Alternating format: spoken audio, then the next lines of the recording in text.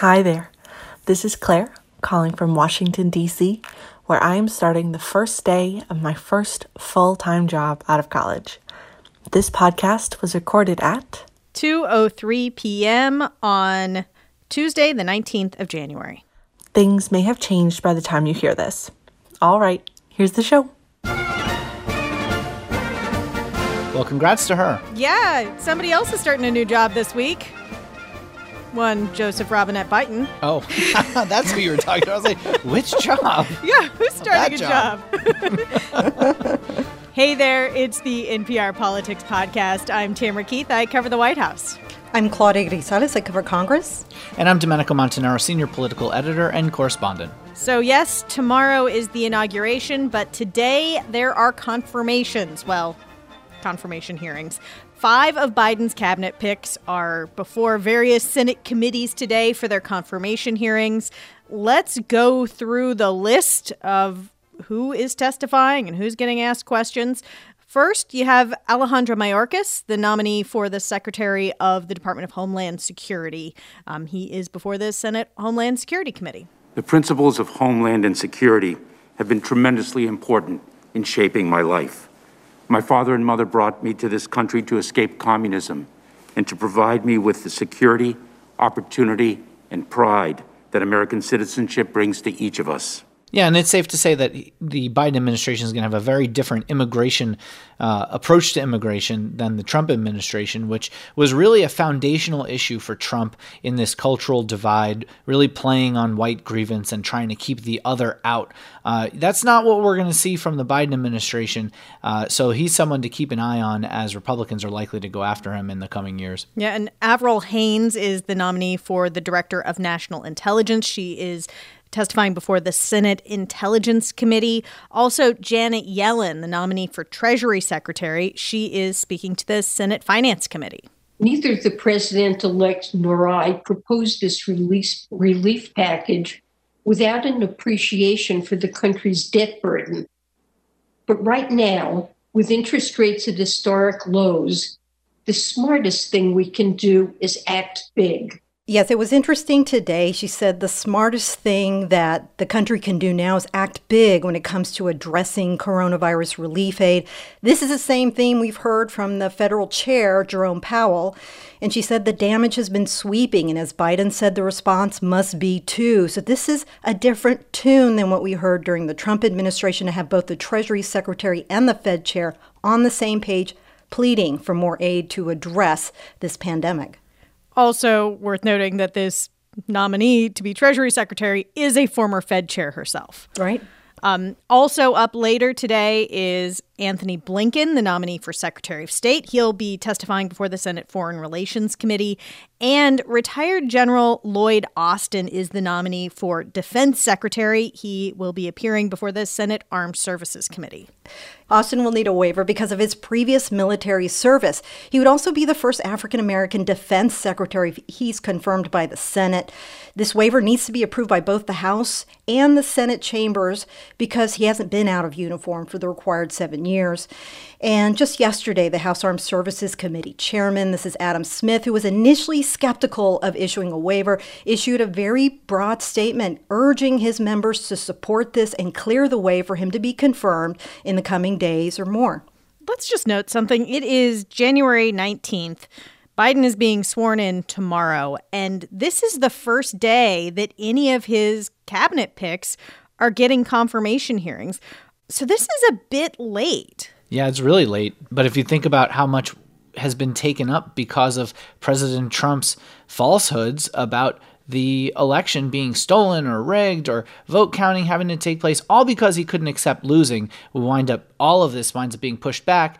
And we're even still going to be talking about Trump after Biden is sworn in because there's going to be a Senate impeachment trial. Yeah, and Claudia, isn't there also an issue, though, because we didn't know which party was going to control the Senate? Exactly. The Senate has been in limbo with these Georgia runoff races that decided the Democrats will take control of this chamber.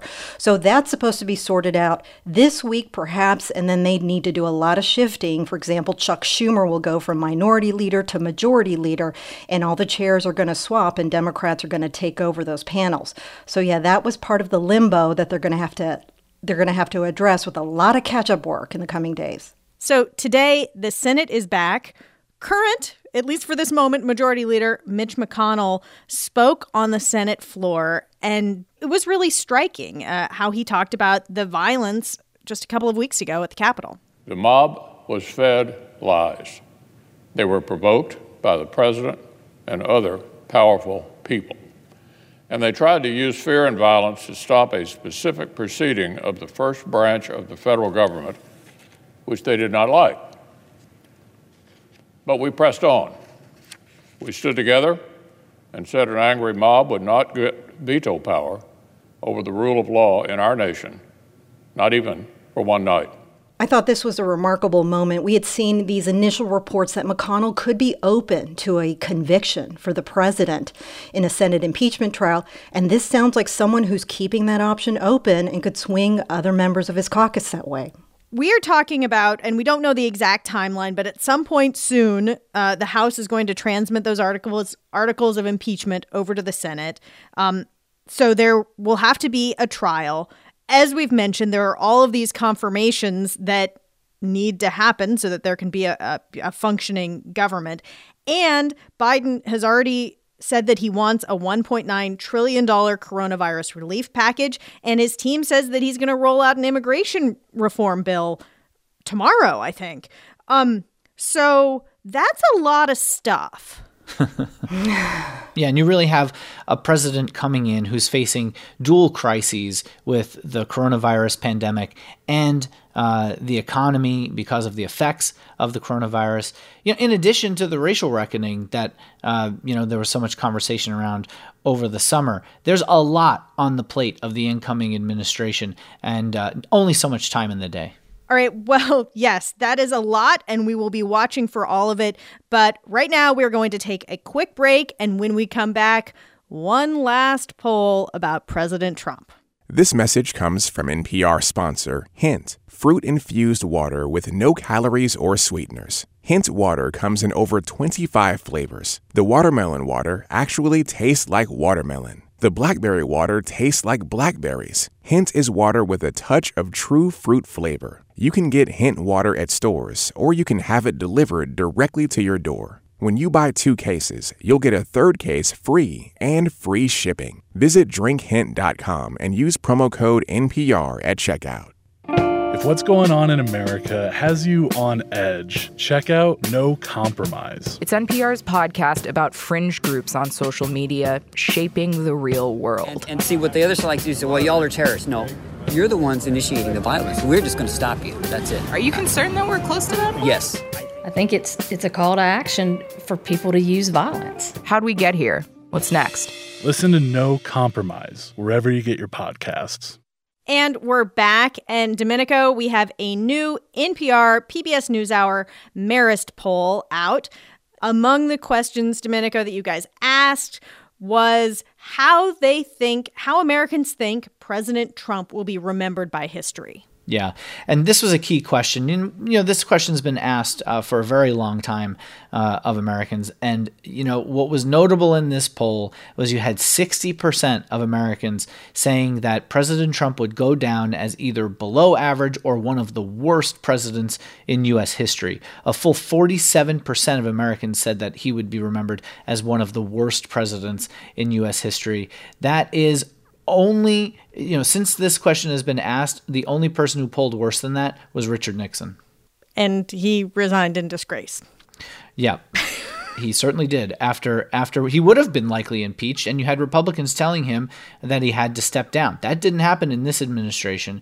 But President Trump is going to be remembered as a subpar president by most Americans, even though there are still very strong, intense supporters on his side, as we have seen. Yeah, I think that this poll, to me, going through the results, it's just the example 5 million of the just absolute intense polarization right now. You know, you can go through the questions all through this. People have put the T-shirt on. They believe in President Trump. They have their own information silo. They believe what he has to say. You even look at a question like, was Joe Biden legitimately elected? 2/3 of people say that he was legitimately elected. 70% of Republicans, on the other hand, don't think so. An important question that you guys asked as Biden is preparing to take office is how Americans feel about the direction of the country as a whole. And it's not good. No, 3/4 of Americans, 75% say the country's headed in the wrong direction. That's the highest since 1992, the highest in 3 decades. The last time we asked this question was in February of last year, which feels like a completely different universe, given that was before really the coronavirus was dominating everyone's lives. And yeah, that was a lifetime ago. It really was. Yeah. And back then, 41% of Americans thought the country was headed in the right direction, which had been the highest in 8 years. So people were starting to feel better about the country.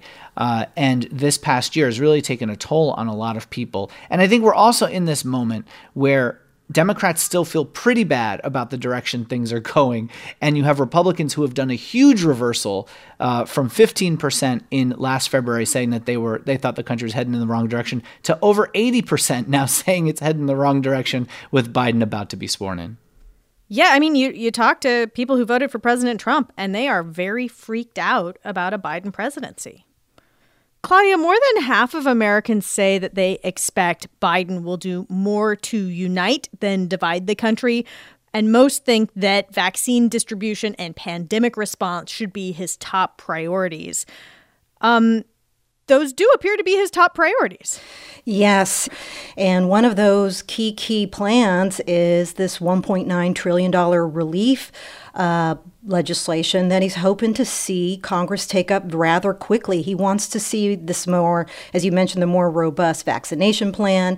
He also wants to see more direct payments to Americans. We saw a wave of those in the last wave of legislation last month. This was the $600 in direct payments. He wants that up to the $1,400 mark. That would complete this kind of $2,000 plan in terms of direct payments for Americans.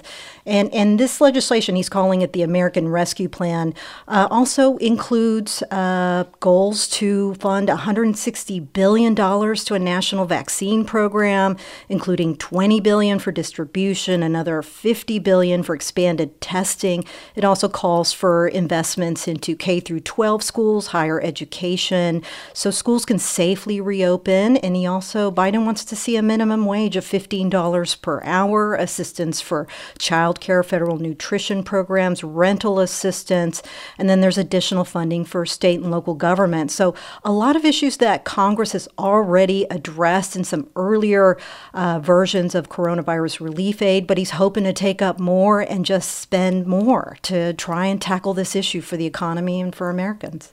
One last thing that showed up in this poll that I think is important and is something that we're going to keep watching and tracking is the share of people who say that they are planning to get the coronavirus vaccine. Yeah. So far, we've had 4% of Americans say that they've gotten a vaccine at this point. But what we're seeing is that more than 6 in 10 say that they will either get vaccinated once a vaccine's available to them or have already gotten one. That's up a bit. But Democrats are 30 points more likely than Republicans to say that they will get vaccinated, and Republicans are pretty evenly split on it. Communities of color, which of course have been historically mistreated by the medical system, they tend to be more hesitant, but they're only slightly less likely than whites to say that they will get a vaccine. Politics really is the biggest divider. Biden voters are among the likeliest groups to say that they will get vaccinated. Trump supporters among the group that says that they are most unlikely to get one. All right, well, we are going to leave it there for today. We will be back tomorrow for the inauguration, maybe a little bit later than usual.